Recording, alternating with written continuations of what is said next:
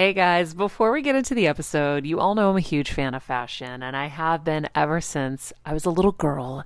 And my first job, by the way, was actually at Macy's. And my love for fashion began when I started there because I worked in the fragrance department, but of course, my eye was always on the clothes and the makeup and everything related to style. But here's the thing, my relationship with Macy's didn't end once my days of asking people walking by if they wanted to sample the latest scents came to an end. Nearly 20 years later, I still find myself choosing Macy's time and time again for literally everything. It's become a really beautiful full circle moment that they've been such amazing supporters of our show for so long. And when it comes to shopping, they have everything you need, whether I need a last minute outfit or Kevin needs a last minute outfit for our friend's wedding. We always head to Macy's. They've got us covered. So if you're in need of some retail therapy, perhaps, or looking to spruce up your home or your lifestyle, check out Macy's, friends. I've curated a list of some of my favorite items that have helped me upgrade so many parts of my life. Really my fashion the most, but of course home and baby and so much more. So check the link in the description and happy shopping, Hill Squad.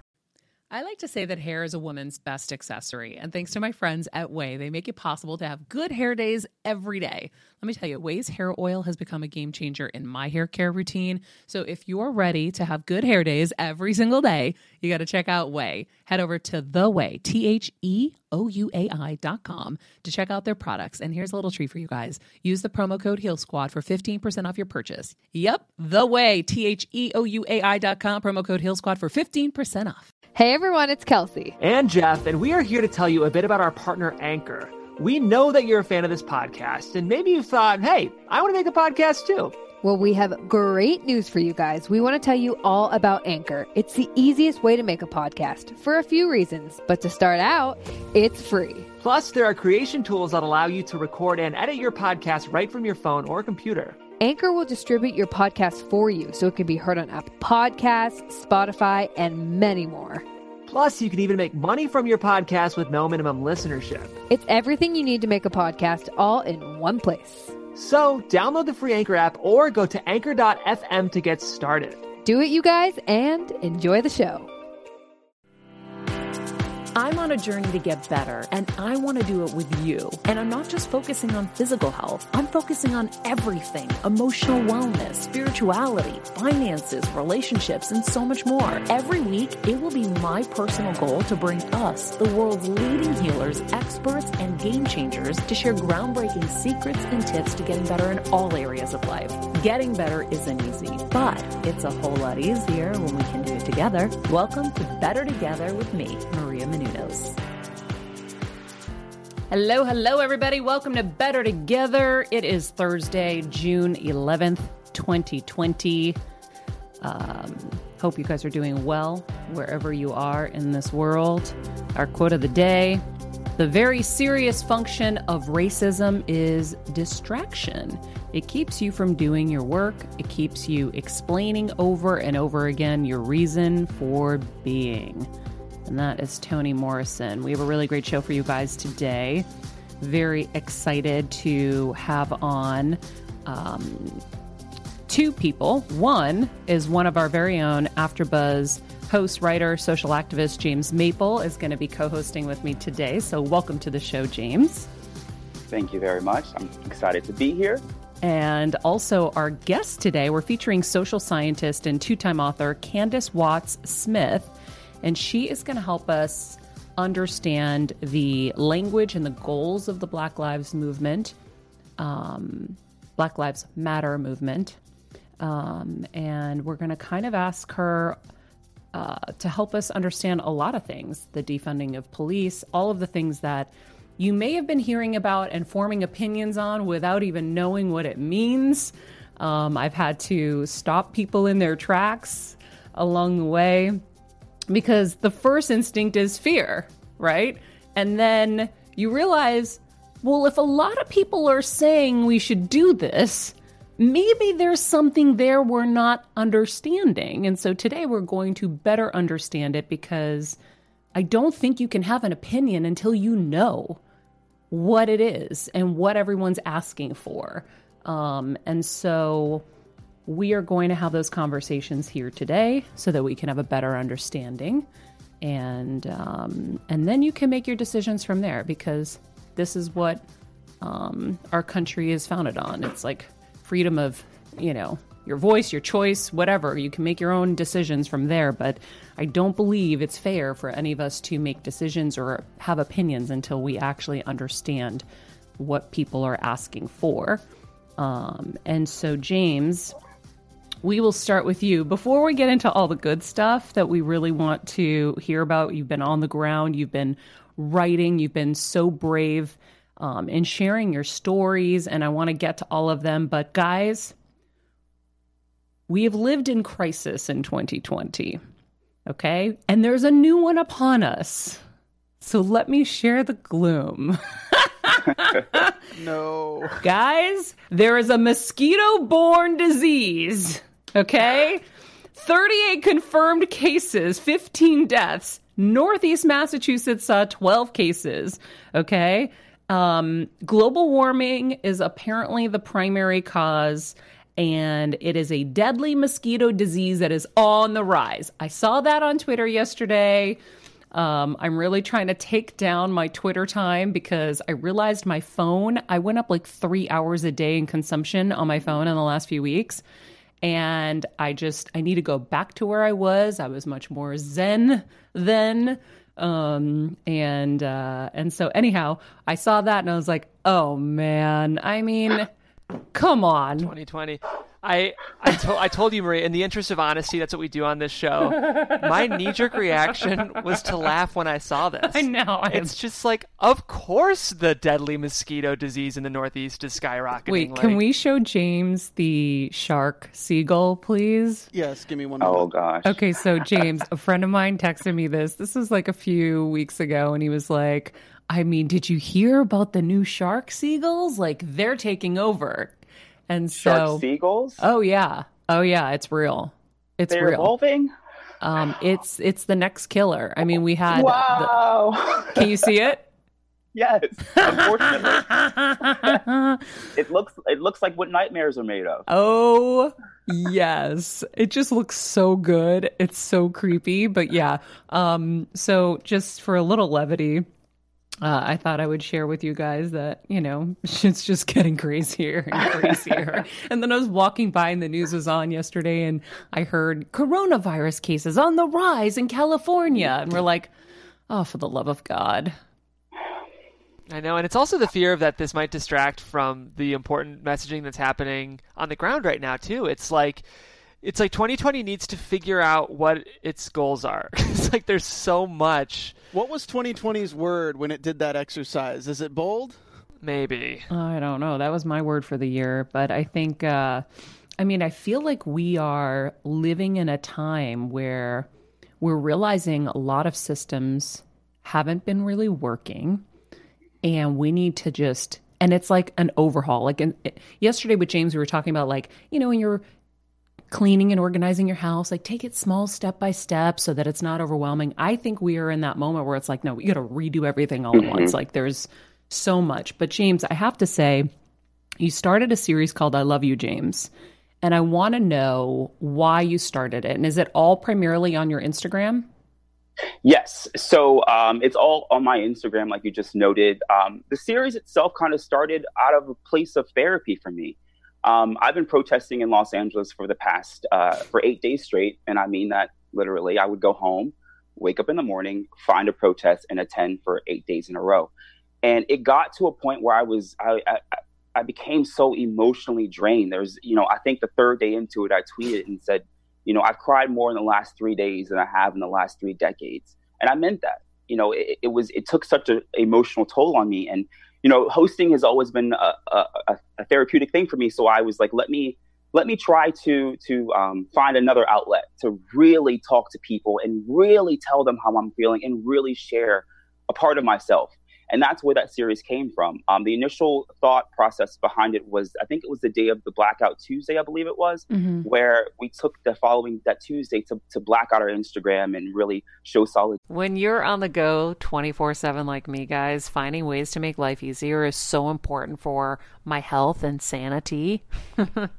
And that's exactly what my friends at Macy's do for me. From working there as a teenager to now going to them for so many of my daily essentials, it's been my go-to for so many years, and having everything in one place is such a time saver for me. With being a first-time mom for a while now, as you know, I've had plenty of those, and being able to rely on them for all the things has been amazing. Plus, having everything in one place has made being a new mom just a little bit easier for me. So I know we're all focusing on our families, our health, hopefully, our jobs and everything in between, but it's time to make your life a little easier. And to help you out, I've curated all of my essentials from Macy's for you and the whole fam. All the details are in the show notes below, or you can just click the link in the description to get your hands on them too.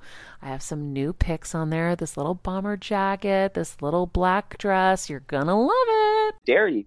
And I wanted people to take that day to show solidarity, but also think about their actions. Think about the things that they have done and how they can use the power that they have for good. So I wrote that, and I ended my little blurb with, "I love you, James." So I thought that was such a good, positive message. And I got so much great feedback from my followers and my fans. I thought to myself, let's keep this going. Let's every day when I go out, let me let you into my life. Let me let you into the nuances of racism that I experience, the nuances of protests that you may not see on the news, the love, the camaraderie, the just passion in people that you don't see very often. So it was my point. It was my drive.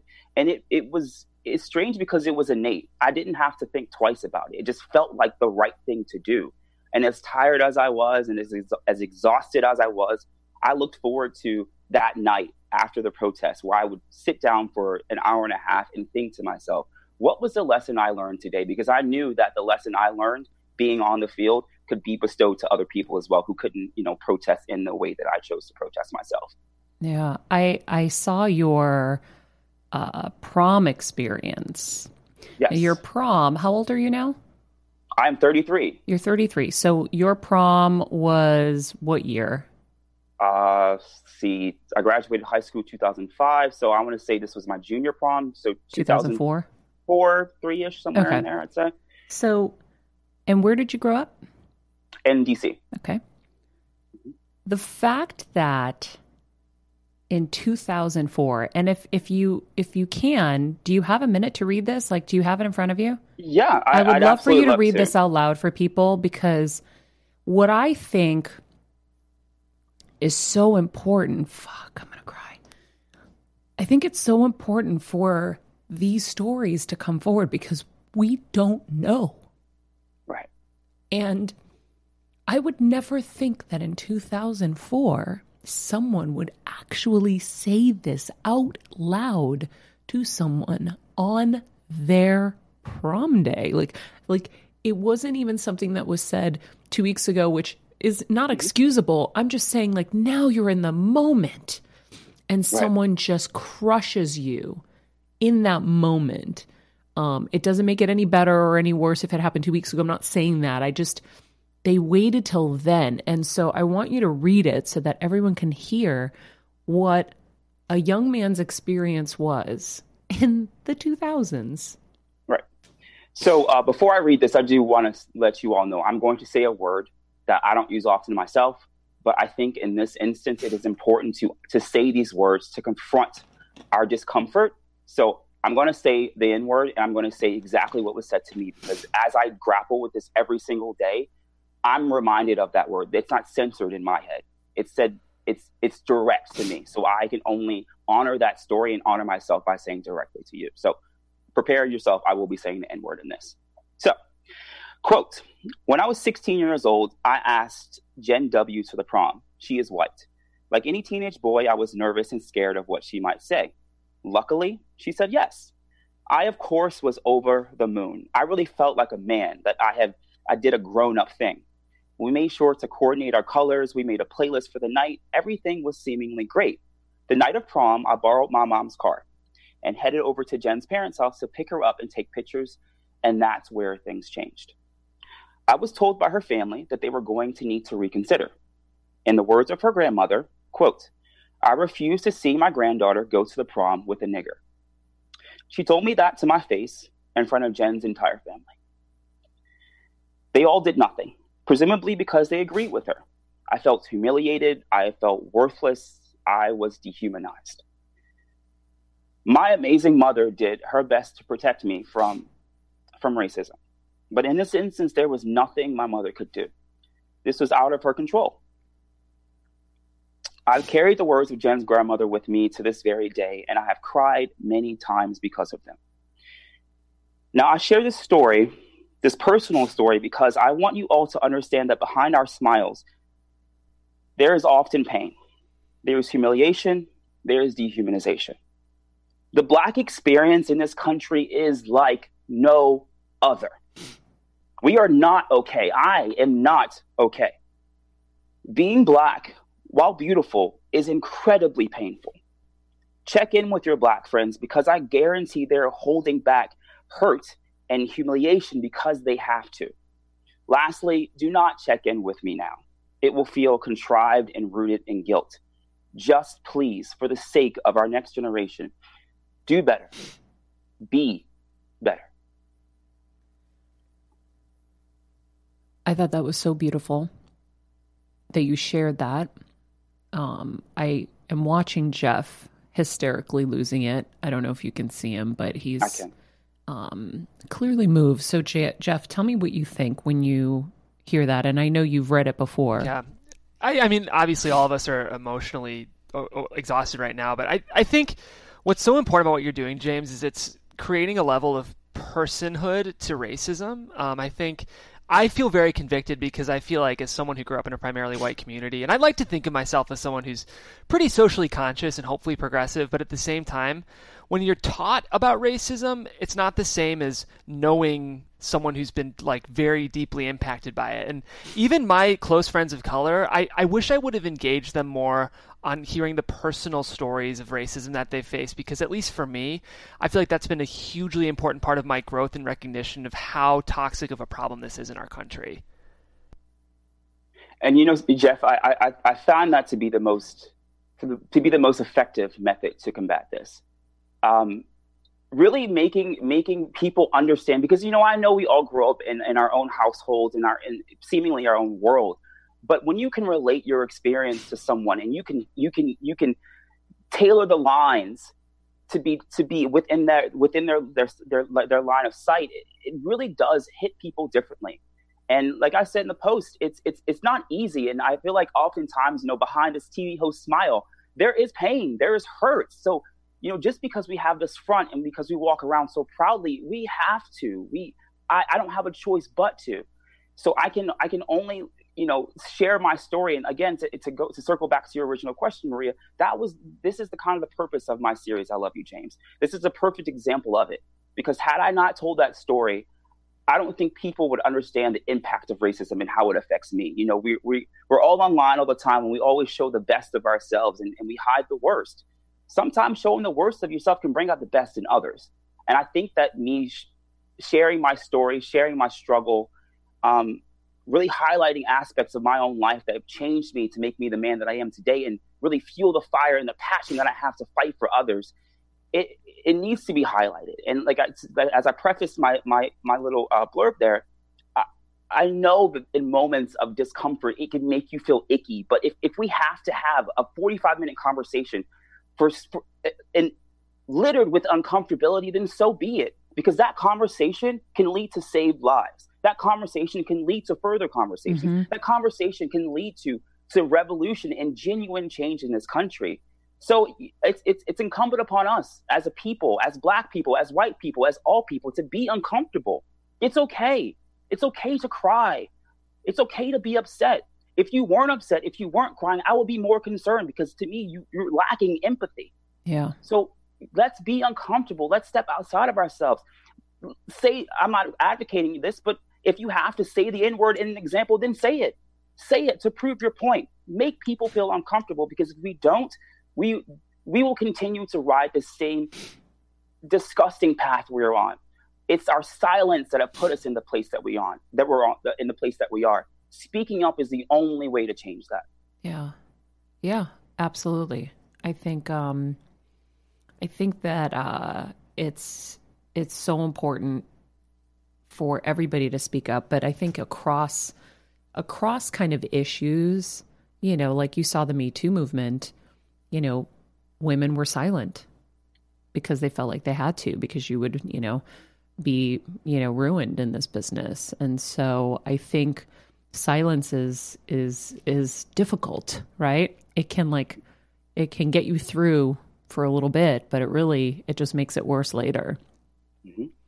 So, anyhow, I have to say, I didn't know the story you told me earlier, about Hollywood Papa. I didn't realize that your parents didn't want you out there protesting. So please tell us the story, because I want to understand why your parents didn't want you to protest and why they felt better knowing Kevin was going to be there. Yeah. I thought that was cute. So as I noted, I did protest 8 days in a row. And these protests, ranged in size from the latest being 50,000 to as small as 50 people, literally. But I made a point to get out there every single day. And the sensationalization of the protests in the media really, as any parent would, my parents became incredibly concerned.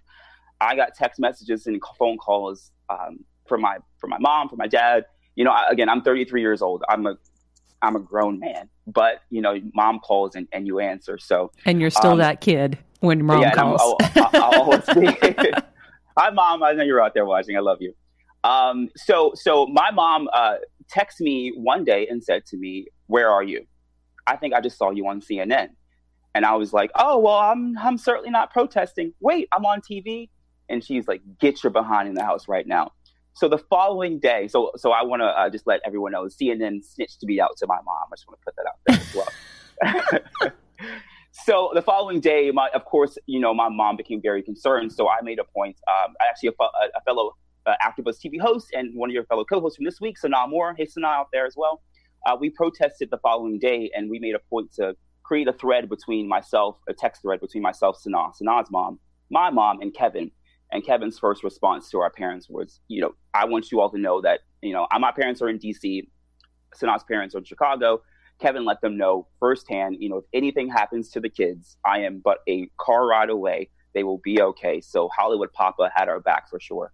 So my parents were rest assured, and Sanaa's parents were rest assured that we had another set of eyes, parental eyes looking on us as we protest in these streets. I love it. I didn't realize the thread was there. I just knew that he had told all of you guys, listen, if you need help, let me know. And I do know that he had a very long conversation with Sanaa's mom one night when she was worried. And he was like, all right, friends, let's talk about something we all do. Snack.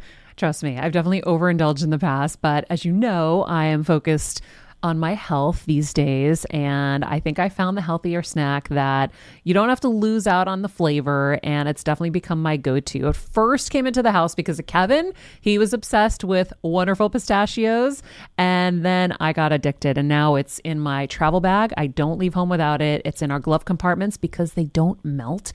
Right now, my favorite flavor is the sweet chili flavor. It feels like some of the naughtier kind of snacks I used to use, where I used to lick my fingers after. Now I lick them and I feel safer.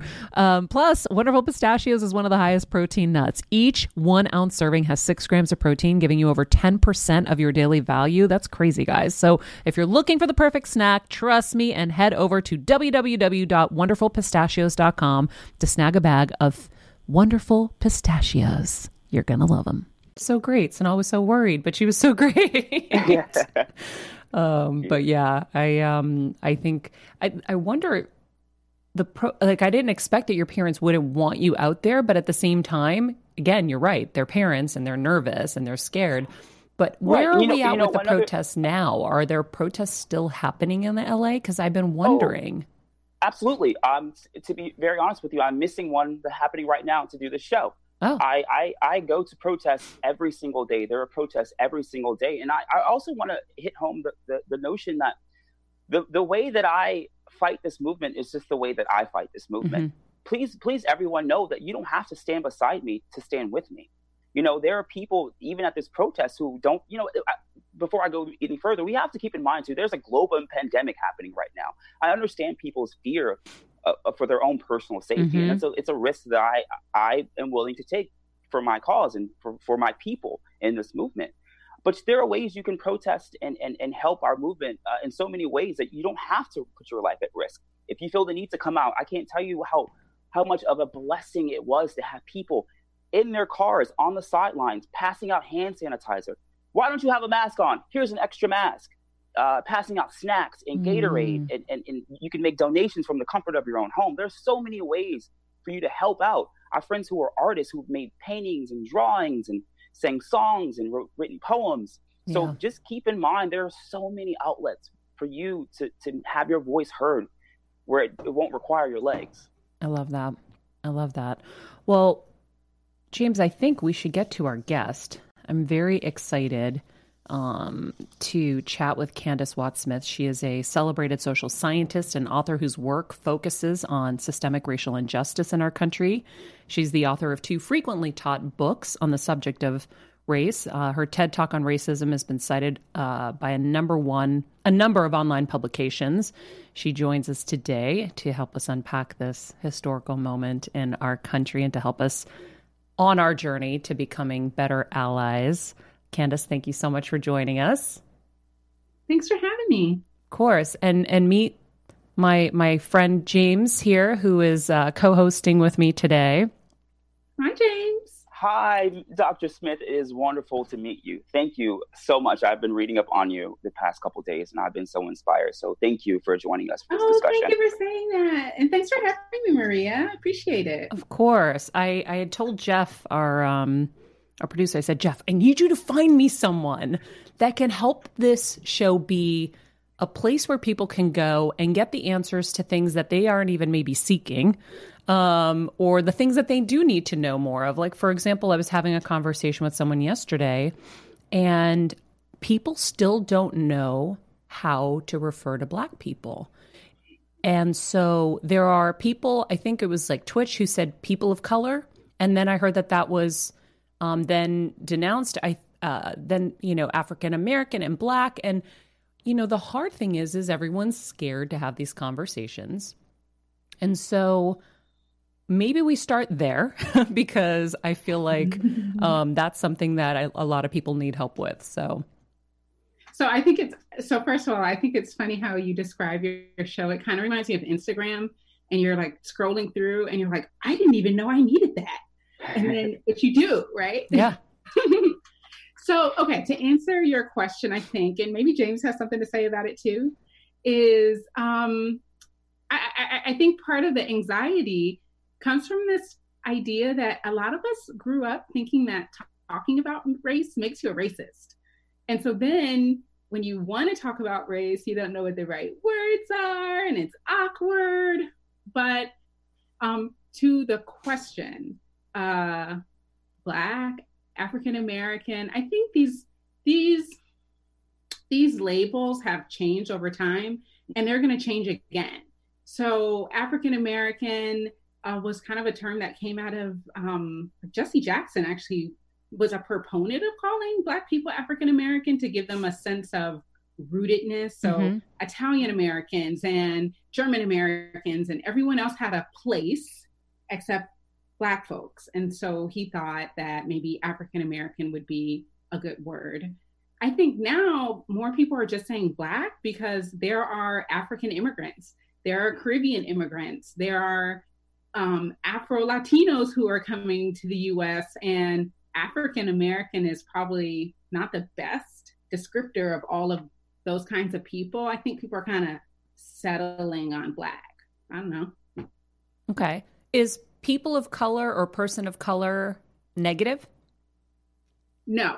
So the thing about, I think what people are getting antsy about is that sometimes you say, well, people of color are treated poorly, but do you mean Black people? Because if you mean Black people, then just say Black people. The people of color thing is a way that it's the same kind of rhetorical device when we say ethnicity instead of race. So So if you just want to say Black people, just say Black people. If you're talking about Latinos or Latinx community, say that. If you're talking about Asian Americans, say that.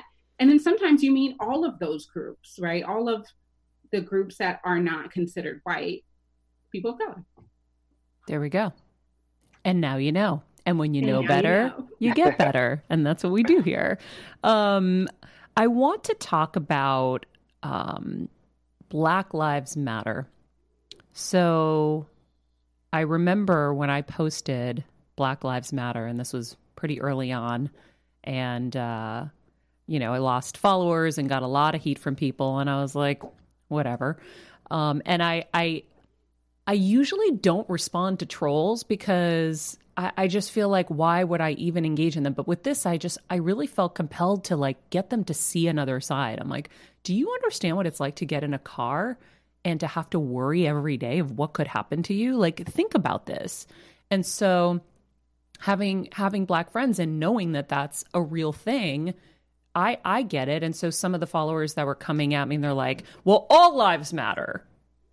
And it was kind of insane to me because I'm like, wait, guys, yes, of course, like all lives matter. We understand that. But like, you see something major is happening here. Someone was murdered.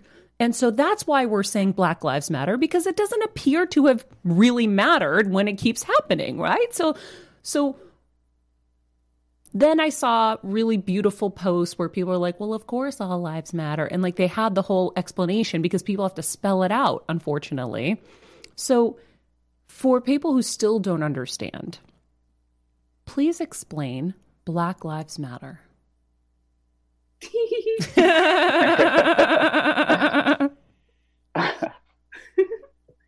So I think it's important just to say it's a statement of fact, right? Black Lives Matter.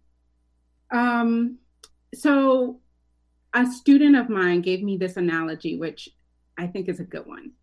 So imagine that you're walking down the street and there's a building on fire. All the buildings matter, but the one that's burning is the one that you should think about dealing with right then and there. And if you don't deal with the fire in that building, it's going to spread to all the other buildings. And so Black Lives Matter is a way to say Black lives must matter in order for us to say and mean it that all lives matter. Right. So I think that this good way to say it. Yep. What's that? I love that. Yeah. You're right. Yes. How can you say all lives matter if they don't? Yeah, right. And so I think, there's this idea that all lives matter is like, it's universal. And so we should all be included. But we have little evidence that Black lives matter. So that we have little evidence that claim is real. And so you just kind of have to assert it, Black Lives Matter, in order for all lives to matter. So it's actually an effort to be universal, right? In order for us to say that all lives matter, we have to ensure that Black Lives Matter. In order for all the buildings to matter, we have to ensure that we're taking care of this burning one. James, do you have anything to add to that? Actually, I have a question for you, Dr. Smith. I was been reading up quite a bit on you, and one thing that stood out to me was your TED Talk, and it was interesting because what you said stood out to me. And as I scrolled down to the comments, the first comment I said was what I was thinking, and it's this: you say the first thing we need to do is come to a shared understanding of what racism is. Now, I thought that was such a profound statement because there's such a level of ambiguity when it comes to solving this problem. And I think that the underlying issue is first identifying the problem. So I was hoping you could elaborate a bit more on that statement about how with summer upon us, friends, hair is going to be even more important. Yes, we've got humidity, we've got sun, we've got all kinds of things. And sometimes it's hard to find the right shampoo for your hair. Everyone's hair is so different, and there's no one size fits all solution. That's why I love Way. They have different shampoos depending on your hair type. Want volume? Fine Hair and Conditioner will give you that extra oomph you need. If you need some moisture and a little extra bounce, find your happy medium with Medium Shampoo and Conditioner. And for my peeps with thick hair like me, give your hair the hydration it deserves with Thick Hair Shampoo and Conditioner. Plus, you guys already know Way carries some of my favorite hair care products I use all the time, whether it's the leave-in conditioner, which is my go-to, or the hair oil. They give my hair this hydrating refresh all summer long. Wash your way to healthier hair. See what I did there? With shampoos and conditioners made just for you. Go to TheOuai, TheOuai.com. Use the code HealSquad for 15% off your entire purchase. That's TheOuai.com, TheOuai.com. Use the code HealSquad. Your hair deserves it. We need to come to a shared understanding of the definition of racism. Yeah, sure. So first, call me Candace. Okay. Yes. So I think that sometimes we just we're talking over each other. We're using the same words to mean different things. And we can't really think about any other situation where if you're talking about apples and I'm talking about bananas, but we're both calling it oranges, it's gonna get all jacked up. Right. And so I think that one of the things that we see a lot of is people are using this word to mean totally different things. Some people are using this word in a very narrow way to say, oh, it's kind of like what my grandma says when she, doesn't like that her granddaughter is dating a Black kid or something like that. It's very overt. It's quite clear. You don't like someone because of the color of their skin or their racial group. But if we think about it, then there's some other people who are talking about systemic racism, and they're talking about policies, laws, patterns, biases. Well, if you're just trying to get rid of all the grandmas in Mississippi and you think that racism is going to go away, then we're going to have a different conversation. And you're also going to have a different set of policy. You're going to have a different set of solutions. So some people are going to say, oh, well, let's work on hearts and minds. And some people are going to say, let's work on policies and laws, right? And so I think that both of these ways of thinking about racism is right, but sometimes we mostly just see the hearts and minds one and not also the systems, laws, institutions, rules, norms, even just kind of the way we live our everyday lives, right? That we live our lives in very segregated ways. So we have to kind of come together to realize that it's both of these sets of things that we need to figure out how to deal with. Can you define racism? Sure. So I would say I think it's important to think about structural racism. And I would say racism, let's say this, racism is, I think, rooted in prejudice, right? We can think of someone in our family who just doesn't like people because of the color of their skin. We would count that as racist.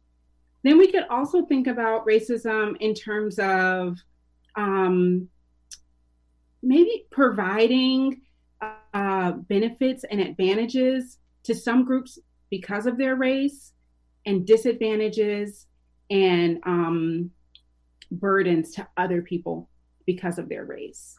So we can kind of think about things in our day-to-day basis, our day-to-day living,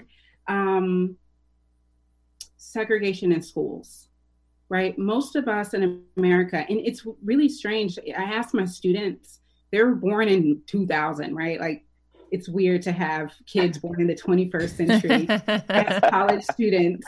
But I asked them, did you go to a school where most of the people in your class were of the same race? And most of them say yes, right? And so that is because we have segregated housing, and then we go to segregated schools, and we have segregated opportunities. And, that leads to differences in incomes, which leads to differences in health outcomes, which leads to differences. We can go on and on and on. And so that whole system of advantages and disadvantages that kind of accumulate on each other, we can call that racism. And you say that people can do racist things, but not actually be racist. So can you kind of unpack that for us? Yeah, I think that it's lazy to say you're a racist, you're not a racist. I think that's lazy because that puts a lot of people off the hook, right? I think it's probably more productive to say that you have participated in producing inequalities and you haven't participated. And one person can do both of those things.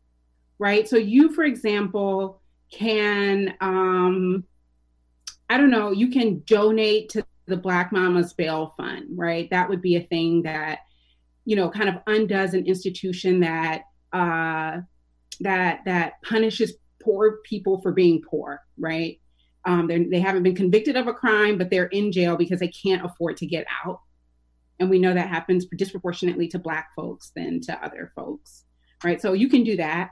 And then you can also vote for a policy that, say, restricts people's access to voting. You cut out right there. Restricts access to what? Voting. Oh, got it. So you can do both of those things, right? And so one is one that tries to ameliorate racial inequalities, and the other is a thing that can reproduce inequalities. But the same person can do that, both of those things.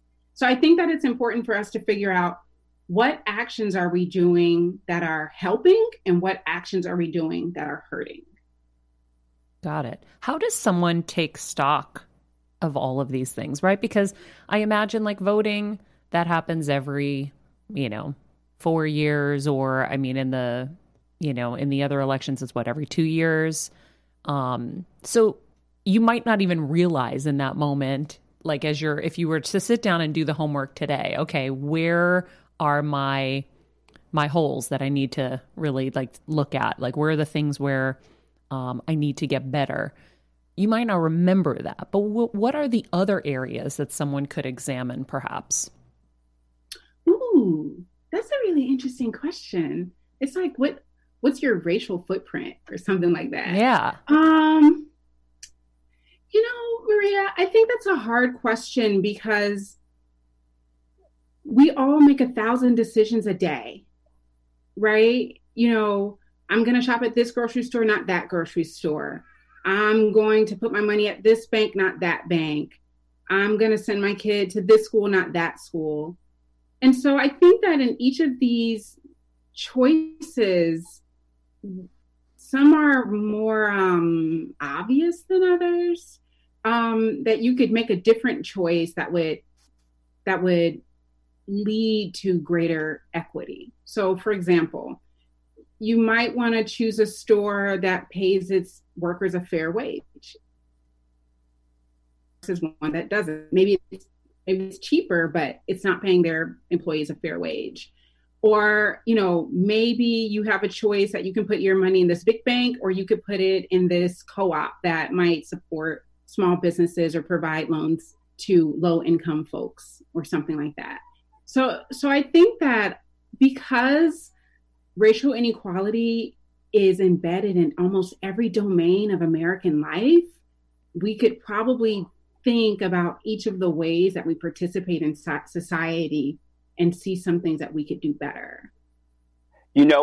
Candace, I have to piggyback on that. I think that you rose a good point in your book. You wrote specifically that the ratio of white people to Black friends and Black people to white friends. I think the underlying current in this is communication. I think expanding your horizons and inviting people into your circle and into your psyche is a great step to understanding the perhaps the subtle acts of racism that people do every day. So I think that when I was reading excerpts from your book, that was the first thing that stood out to me, was that you actually give us a diagram.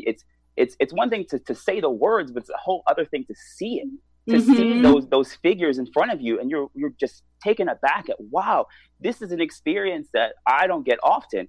So I think, again, that undercurrent to at least addressing some of the subtle acts of racism that people do, and with unbeknownst to themselves, is opening that dialogue, inviting people in who don't look like you, and having that conversation and allowing people to check you and check them to get to that greater good. Yeah, I mean, the thing about the reason why we pointed out that we have very homogenous friend groups, right? Most white people don't have any Black friends at all. And a lot of Black people don't have any friends that aren't Black. And that happens because of policies that none of us, like the three of us weren't living when these policies were implemented, but we are benefited or disadvantaged now because of them. And we're all disadvantaged, I guess you could say, in the makeup of our friend groups, right?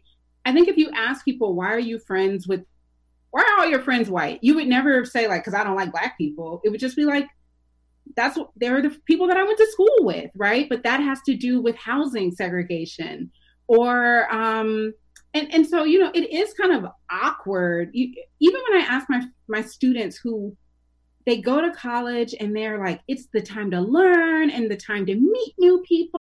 As a first-time mom with a baby, I'm always on the go, whether it's running errands, getting my coffee, going to doctor's appointments, or just spending quality time with little Athena. And that's why I rely on Wonderful Pistachios to keep me fueled and ready for anything, no matter where I am. Kevin even keeps a bag stashed in the nursery.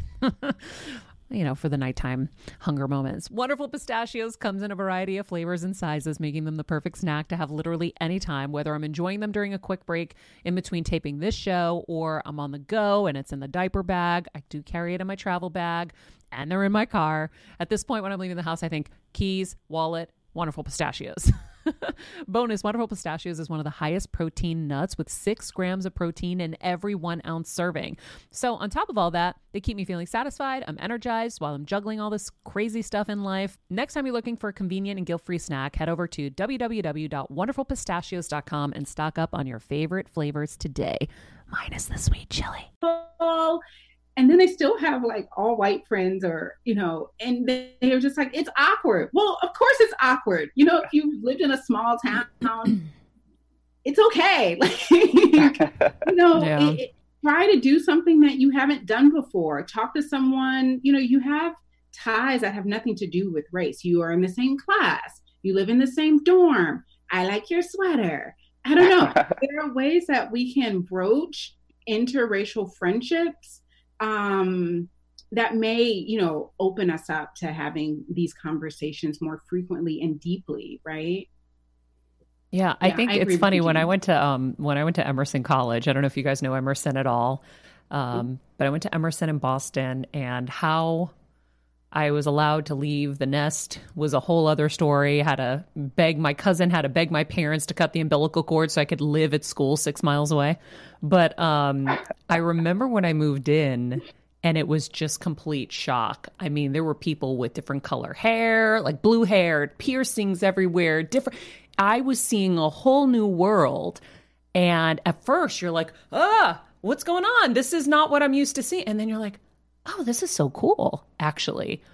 And you get to, and that's like the cool thing about college, I feel like. If you get to go to a diverse enough college, you get to learn and hear and see and feel and touch all different kinds of cultures and all kinds of different people, and just and that's why I love traveling too. I love going, and my work as a journalist, I got to go all over the world. I've been in all kinds of places, and so it's so important to have different kinds of friends, and it just isn't just skin color. It's everything. It's every size, age. And that's what I love about AfterBuzz and all of our networks, BHL, Popcorn Talk, all of them, is when you come to one of our holiday parties, it is, first of all, the most fun thing ever, but you get to see everything. And it makes me so proud. And we've been doing this, we've been doing this for 10 years. And one of the proudest things I can say, and I was even having the realization yesterday on the show with James, is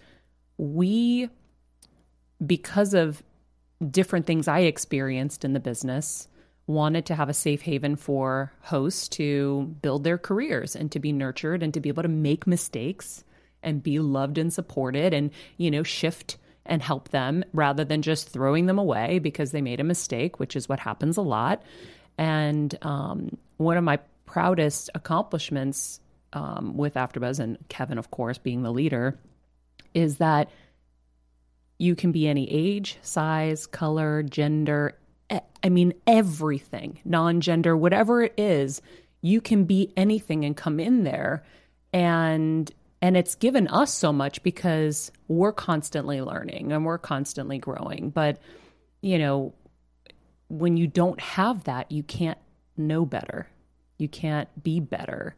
And so I want to know a little bit more about the segregation, right? Because when you hear segregation, people are like, well, that's not a thing. Like, everyone's free. So how do you explain that to people? So can I just go back to a thing that you just said, is that in this this group that you have with all of the different kinds of people, is that you can tell me, you're a journalist, and so like you talk to people, mm-hmm. right? And you're not expecting to learn from them just by sitting next to them, right? You don't learn by osmosis. And so I think one of the things that we get a little tricky about is that people somehow, I don't know how this happened, but it's kind of like, oh, well, if I show up in a diverse place, I'm going to learn something. But if you don't, as you know, right, if you're not talking, mm-hmm. engaging with, learning from, and contributing to, yep. then it's a moot point, right? So I think it's important just to highlight the effort that has to go into building those relationships. They don't just happen, and you don't just learn by being there, right? Yeah. So I just, that inspired that rant right there. Segregation. So we tend to think about kind of like black bathrooms, white bathrooms, and that is totally illegal. But there are these maps called HOLC maps. If you get bored, just Google HOLC maps and then your city. And these maps have different colors: red, green, blue, yellow. And the green areas were kind of like up and coming white middle class neighborhoods. And the yellow ones were kind of like maybe declining neighborhoods. And the red ones were largely Black neighborhoods. The federal government created these maps for major metropolitan cities.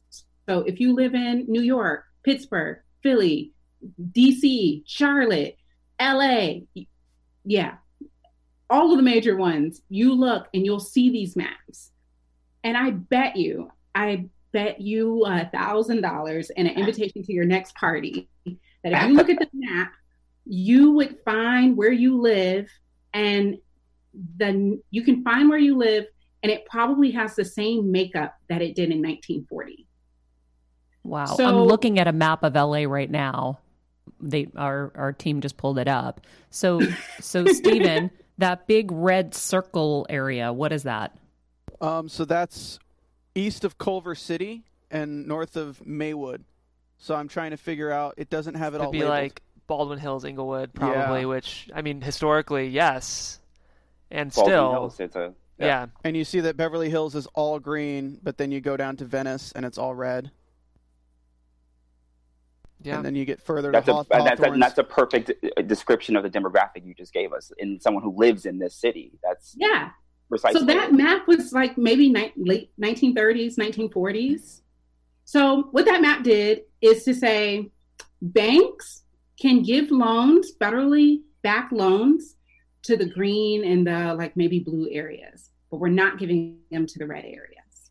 And so, and people areas could own their homes, build wealth, pass that down, and the people in the red areas could not own their homes and could not pass their wealth. And so we can see, right, like red areas are also now becoming gentrified, right? But anyway, so this policy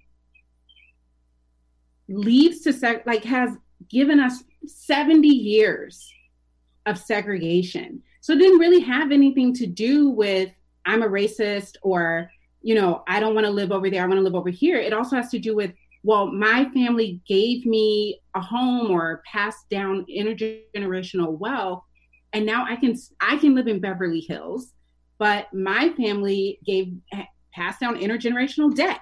So I'm going to live in the red areas. So it's a thing that has just happened. Like, we don't need anyone to be mean. We don't need anyone to be intentionally racist for this same policy that happened in the 1930s and 40s to shape the way we live, work, where we go to school, where all of that now. So So it's like hidden that's segregation. One answer about segregation. So it's like secret segregation. That is systemic racism. Wow. So I want to really understand this. In those red areas today in 2020, homes are not able to be passed down?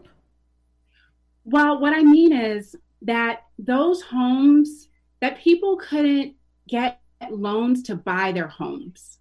So most of your wealth is in your home. Yeah. Right? Most people's wealth is in their home. So imagine, like if your grandparents die, they'd like give the house to somebody else in the family, or they sell it and then you split the wealth. Mm-hmm. So if you can imagine that if you couldn't buy your home, you were always renting, or if you couldn't get a federally backed loan and you got a shady loan with really high interest rates, if you miss a payment, you're out of there. You've lost everything that you ever had. So even just kind of in the way that state policies and federal policies dictated who could get a solid low interest rate, influence who could buy homes in the first place. So if you couldn't get a good loan, you couldn't buy. And you couldn't get a good loan if you lived in the red neighborhood. And then also at some time, you couldn't live in a green neighborhood if you were Black. So we can see how the things that get passed down over generations, right, would get passed down to white folks, and fewer things would get passed down to Black folks, right? So you could also probably Zillow, right? The average cost of a home in Beverly Hills versus the average cost of a home in one of the red neighborhoods, right? And so just imagine if someone just died and passed on their home to the next generation, your kids did not work for that money. They didn't do anything except be your kid. And then they got that thing, right? So, that's how that works. Or I'll give you another example. There's a really good study about the same map. And if you think about where the trees are planted, so maybe if you do like a Google search of like you can do a street image, that a lot of trees were planted in the green neighborhoods and not in the red neighborhoods, which now means that the red neighborhoods are hotter, have more pollution, people are more likely to have asthma, and the green neighborhoods have all that good clean air. They probably don't have, like trash, like garbage, place where you put trash, incinerators, that kind of thing. That was also dictated by those maps, which still influences how people live and work today. Wow. So is it safe to say, or is it true, that in the red areas, if you want to get a loan, that you're going to get a different kind of interest rate than the greener areas? Yes. Like a significant difference? Mm-hmm. Wow. Yeah. So remember when Wells Fargo had to pay all that money out Mm-hmm. after the Great Recession and all of that, because they were giving those bad loans to... Oh, yeah, that sounds familiar. Yeah. The housing bubble that popped years ago. Oh, 2008. Yeah. Mm-hmm. Yeah. And a lot of Black and brown people who like wanted to buy a home in the neighborhood that they have always lived, then end up getting bad loans with really high interest rates and bad terms. And they lost any of the wealth that they ever had, right? Yeah. So the housing... Still, those dictate how people get their loans now. Yeah. So Maria, what redlining did on another level too is that not only did it push people to those where they couldn't own land, but it also created kind of a whirlpool feeling of anyone who has any kind of criminal history or who has to file for bankruptcy are only able to move into those areas. So it further lessens the value of the property, and it further lessens the ability of people to go to school safely, and it raises the crime rates in those areas as well. So redlining is a very huge issue that has long-lasting effects. And the housing bubble did not help at all, because what it did was it gave people the opportunity to own these homes, but with really stringent rules around it that changed after deadlines. Usually you get a 30-year mortgage rate and you can say, I'm going to pay this for 30 years. A lot of these loans had different things that said, this is going to change. Yeah, adjustable rates. Yeah, adjustable rates. And after 10 years, it turns into this. And after 20 years, it turns into this. And it also had a lot of adjustable rates that were based on the value of the property around it. So if they go into, let's say, Venice, and they start gentrifying Venice, your mortgage rate that was $1,000 a month, based on the value of the commercial property within 3 blocks of you, could go up to $1,500 to $2,000 a month without any notice. Does this all ring true? Absolutely. Okay. So if we think about, right, then if most of that bad stuff was going to Black and brown people, and most of the good loans were going to white folks, that is systemic racism. Yeah. Yeah. And how do we fix that? Is it really just voting? It doesn't seem like that's necessarily the answer, but what is the way?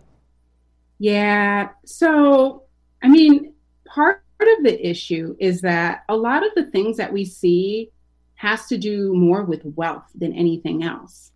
And so if there is a way to close the wealth gap, then we could close a lot of other problems. That's like, it's kind of like, it's one of those policies that we know would work, but no one wants to do. Like school integration. We all know that if kids went to integrated schools, then resources would be more evenly distributed and all kids would be better off, but nobody wants to do that. So it's a similar thing. If we could close the wealth gap, we could solve a lot of problems. Got it. Can you speak on defunding the police? Sure, yeah.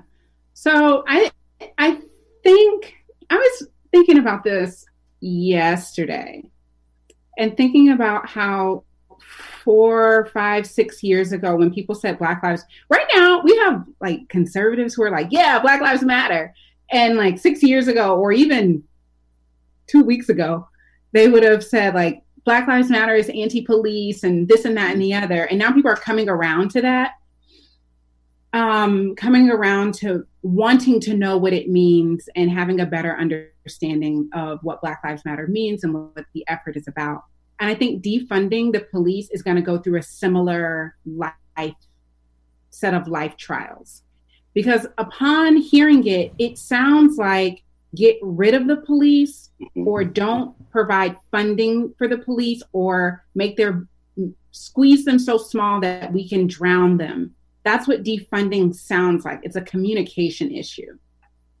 What people who are talking about defunding the police are talking about is shifting some of the funds that we give to police to other experts who can deal with issues that police are often called for, but have no training to deal with. For example, there's this really great episode of This American Life called like Losing My Mind or Losing My Damn Mind. I hope I can say that word. That's in the title. Okay. And it's about the Black who's having a manic attack. Like I think he's schizophrenic. And he ends up in the hospital. He's naked and the nurses want him to go back in. He's having he's just freaking out. And someone calls the police and they end up shooting him in his hospital room. And so all the doctors and nurses are like, okay, we just wanted your help a little. We, like all of us doctors and nurses and mental health professionals, we might get hit every once in a while by our patients, but we don't shoot them. And so in that moment, we see that the police were not trained to deal with a mental health situation, right? Similarly to a man that was killed by police here where I live in State College last year, that police aren't equipped for that. Maybe we could have sent in a mental health specialist instead. Or another example, I lived in North Carolina last year I lived in North Carolina, and there was a raccoon in in my trash can. So my husband goes out with his gun because he's also from North Carolina, and that's what they do, I guess. And so he's like, I need to deal with this raccoon. And so he calls the animal control people. There's a raccoon in my yard. I could shoot it, but it might be rabid. Someone needs to come and get it. Maybe you can tranquilize it and come and get it and move it to someplace safe for the raccoon. But who shows up? The sheriff. Why did the sheriff show up to deal with the raccoon when there's a whole other agency, animal control, that could have done it, right? And it's probably because animal control doesn't have the resources that it needs, and that if you had given enough resources to animal control, then the police wouldn't have had to come. So we can think of all these kinds of situations where police show up because the people who are really needed aren't funded enough, right? So might we think about changing the funding structure of police departments so that the money that we need to go to the police, go to the police? And then how can we think of public safety in other ways? Do people need food? Do people need housing? Do people need mental health services? If we gave them these things, then what we need to call the police. And if we didn't need to call the police, then what we need to give them the same budget. That's what defunding the police is really about. Yeah. So, Jeff, I gave you an article and I don't have it in front of me, so I might need your help to pull it up, please. Yeah. Because you just have the Natalie stuff here, which is not what I'm really interested in. I'm really interested in all the examples of defunding the police. Why I wanted to go over this is because I feel like everyone was so quick to judge defund the police. And everyone instantly, and we all have fear, right? Like, that's just us as humans. So it's like, oh no police on the streets. I remember we have fun clicking through all the different news channels at times. So we'll listen to Fox, we'll listen to CNN, we'll listen to NBC, and we'll listen to everybody. And on Fox, it was like, I think it was like Tucker Carlson is like, who are you going to call when something bad is happening? And I'm like, oh my God, that's what this is about? We're going to get rid of the police? And so I started instantly realizing, I'm like, okay, we don't know what this is about. How can we judge something and have an opinion on something? We don't know anything. No one has sat down to actually read or understand what the intention is behind this. And so I was looking and looking online, and I found this piece that really explained, just like on a maybe 20,000 foot view, like a quick understanding of it, that it wasn't about removing the police. It was about, because quickly people started citing an example of a city that didn't have a police department, and how, they had no crime and how everything was great and all of this. And I was like, interesting. And I likened it to, early in my career, I did a story on, I think it's Darien, Connecticut. In Darien, Connecticut, I'm sure you guys don't know, but they have teen paramedics. There are no EMTs there, but teenagers. They are trained. They're in high school. They've got, their pagers or whatever, cell phones now. And teenagers show up with a chaperone, and they are the ones that handle all of the emergency calls in that city. It's really cool. So I was like, okay, at first I was like, well, maybe it'll be something like that. Okay, well, it's working there in that capacity and it's working in this other city. But then I found this article that explained it. And Jeff, have you pulled it up? Yeah, I can read this quote. It's really echoing a lot of what Candace is saying, but law enforcement should not be the first responder for mental health crises. They should be the first responders for drug and alcohol abuse. There are a significant number of public health crises that law enforcement are forced to be the first responders to, but should not be. We should actually reallocate those dollars and give them back to the community. So it's echoing a lot of, I think, the points that Candace so beautifully brought up earlier. Yeah, I didn't know if there was anything else in there. I think it was also, it explained maybe the positions that could be created. But like you said, like a mental health division. And it makes sense, right? It makes sense to have people that are trained. I saw a post on social media from a hairdresser I know who said something like, and don't hold me to the numbers, but they were this extreme. She's like, I had to put 2,000 hours in to get licensed. A cop has like 400 hours or 450. And so I have a friend who's former Secret Service who has always talked to us about the need for greater training for the local law enforcement, because they just don't have the training, even for them being able to carry a weapon, right? The level of training that they have to be able to carry a weapon is much, much different. So forget all of these other things, right? So it made a lot more sense to me in that moment, because everyone instantly wants to create their own narrative so that they can be right and that they can have their, their thing. And I really thought that with this show, I wanted to understand different things that we're all talking about, different key words, different key, things, so that we can understand better. Because when we that's our tagline on the show: when you know better, you get better. And so I think that's a really helpful thing for people to understand better. Obviously, it's a big topic right now. Yeah. Another example that I think might ring some people's ears is if we think about when there's police in school, but not school counselors. So, I think that's in the same line, that we want our kids to be healthy. And are we expecting, there's a lot of things that can happen bad in schools, but wouldn't we rather have more counselors than more policing, right? Than more metal detectors or whatever else, right? When kids are at school. I was quite moved myself. I recently saw a clip with Senator Kamala Harris, and the way she described her notion behind defunding the police. She says defunding the police is reimagining how public safety in America works. We've confused the idea to achieve safety, you put more police on the streets. It's actually a reinvestment into the community. And I think that sums up what you're saying, Candace, that it's about investing into, domestic violence intervention, mental health help.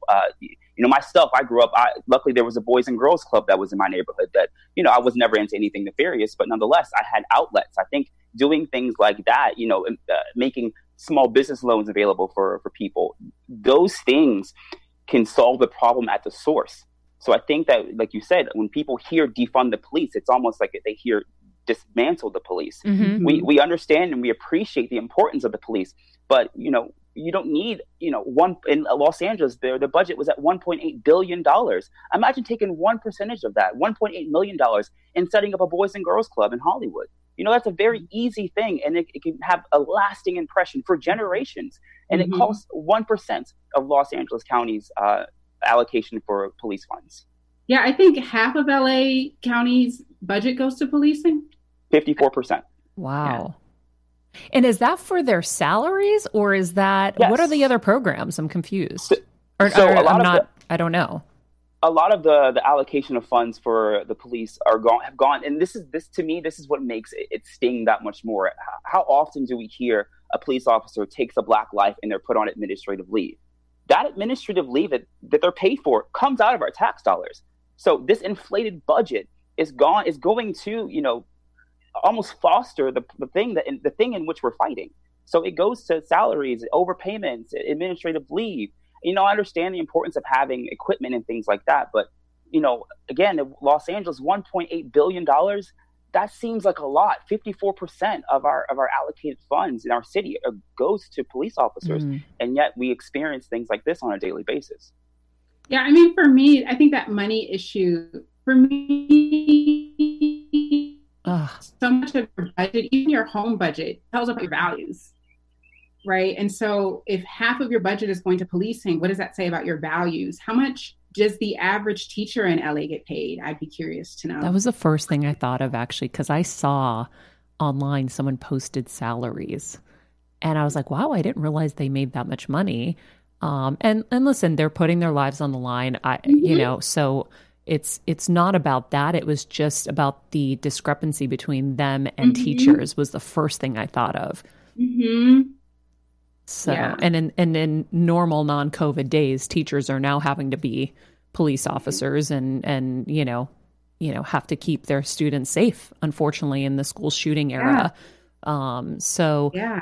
I think I have to ask Candace before we wrap up, what have we missed? And I know there's so much, but is there something big that we may have missed in this discussion? Because I flow And so we've kind of flowed, but I'm like, is there anything big that we've missed? And I also have to say that I don't want this conversation to end today. And I really hope that we can have more of these conversations as more things come to light and more things are needed. So, I'm committed to the discussion. And so it doesn't all have to happen today. But if there's something big that I've missed that is very important today to get across to people and educate them on, please let me know. I think sometimes when we hear all of this, it becomes very daunting and you almost feel like there's nothing that you can do, or you feel a sense of paralysis. And to that, I think it's important to say that everyone can do something. It could be big, it could be small, it could be something in their home. It could be from, making sure that the books in your home have brown people in the characters for your little kids, to making sure that you vote. So it's those small elections, those little ones. That's where that happens for referendums and budget, that local budget stuff. That happens in those little elections, not in the big presidential 4-year ones. And so no election is too small. So I guess I would say that we can all do little small incremental things in our lives that would aggregate up and make big changes over time. Can I ask one more quick question before we go to Maria? Is that okay? Yeah. I mentioned this to you on our pre-interview yesterday, Candace, but there's a lot of, white people right now who probably are having profound realizations about the own microaggressive racism in their life, and they want to make change. And even, they may feel compelled to reach out to their Black friends for support, but they don't want to make it about their Blackness, if that's an okay way for me to phrase this. Like, I'm trying to phrase this tactfully, but I'm wondering how how white people and white allies can support the Black community right now without a sense of obligation or guilt, and just, be supportive. I don't know if that's a fair question. Well, it's also kind of what James said earlier, even when you read your post, like, don't reach out to me. It will feel contrived right now. Absolutely. Oh, yeah, that's a good post. Thank you. Did you hear his post? Did you hear him read his post? I did. I mean, I just learned everything about it just right now. Oh, okay. So I was thinking about this, Jeff, and I was thinking, one, that most white people don't have Black friends, but if you did, then it's not like doing anything different from being a friend, right? But if it's about a Black neighbor or a Black coworker, well, then things get a little different. Yeah. But I guess I would say this: people should simply acquaint themselves with the facts so that they can be prepared to deal with the problems that we see in an intelligent way, in an efficient way, and in a humane way. I stole that from a book from 1940, Montagu. But I think it's important to just kind of shift out of this moment of guilt and just do your best to learn more, and, like Maria says, do better. Great. Thank you. I love it. Well, when we do know better, we do get better, or we have the chance to get better. And I do believe we are better together. And we talk on the show all the time about how we're all connected, right? And so just like you said earlier, like, all lives can't matter if Black lives don't. And so, Candace, thank you so much for taking the time to help us today and to share. And James, you're as wonderful as Kevin says, and even more. And I'm really grateful, Candace, that you took this time. I don't have where we can find you, so let everybody know where they can find you on social and your books as well. So you can tweet me at Prof. Candace. You can buy Stay Woke at NYU Press or any place you get books. All right. Thank you so much. Have a great day. Thank you. Thanks for having me, and nice to meet you both. Of course. We will see you again soon, I hope. I hope. Okay, fantastic. James, what do you think? That was everything I thought it would be, and more. I did quite a bit of research on on the doctor. I know she wants me to call her Candace, but my mom taught me better. Wait, so Jeff said that she's not a doctor. I've been looking online, and different sources are saying different things. I should have let you know, James. She loves to be intro just as Candace, so I probably should have let you know that in advance. But okay, well, yeah. I want to make sure I have the right information, so I'm not disrespectful and not, someone went to school for that many years to be called a doctor. If she's a doctor, then I should have called her a doctor. I was like texting him like, Jeff, is she a doctor? And he's like, no. And I'm like, what? Her website says she has her MA, so I think what's MA? Masters. I don't know if that's a doctorate. Yeah, I know her handle says she said Dr. Candace. Prof Candace, I think. Prof Candace. Yeah, okay, Professor Candace Smith. Yeah. Okay. All right. Well, listen. Nobody meant anything bad, so we'll leave it at that.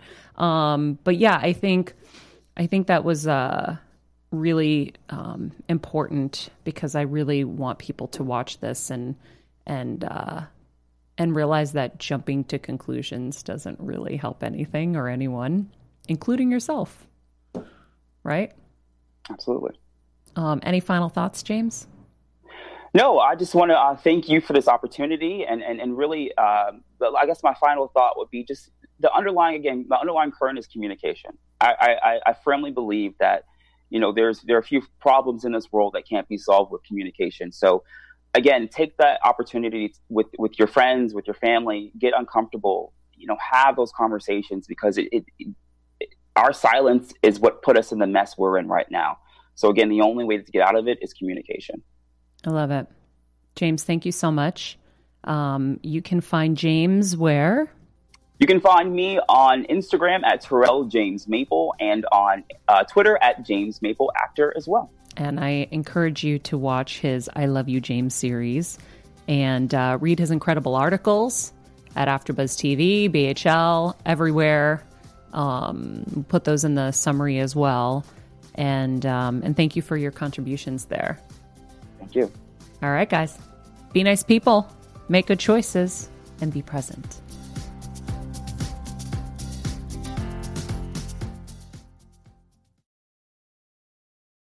Well, that's it for today, Heal Squad. Before I let you go, I want to make sure you don't forget to take care of yourself today. I'll be making sure I'm not forgetting to get outside, do my meditations, and of course, keep myself fueled with some sweet, chili, wonderful pistachios. Wonderful pistachios, as you know, are my go-to when hunger strikes because they're one of the highest protein nuts, providing all 9 essential amino acids, and they're great for on-the-go snacking. So, when you're ready to elevate your snacking game, visit wonderfulpistachios.com to grab a bag.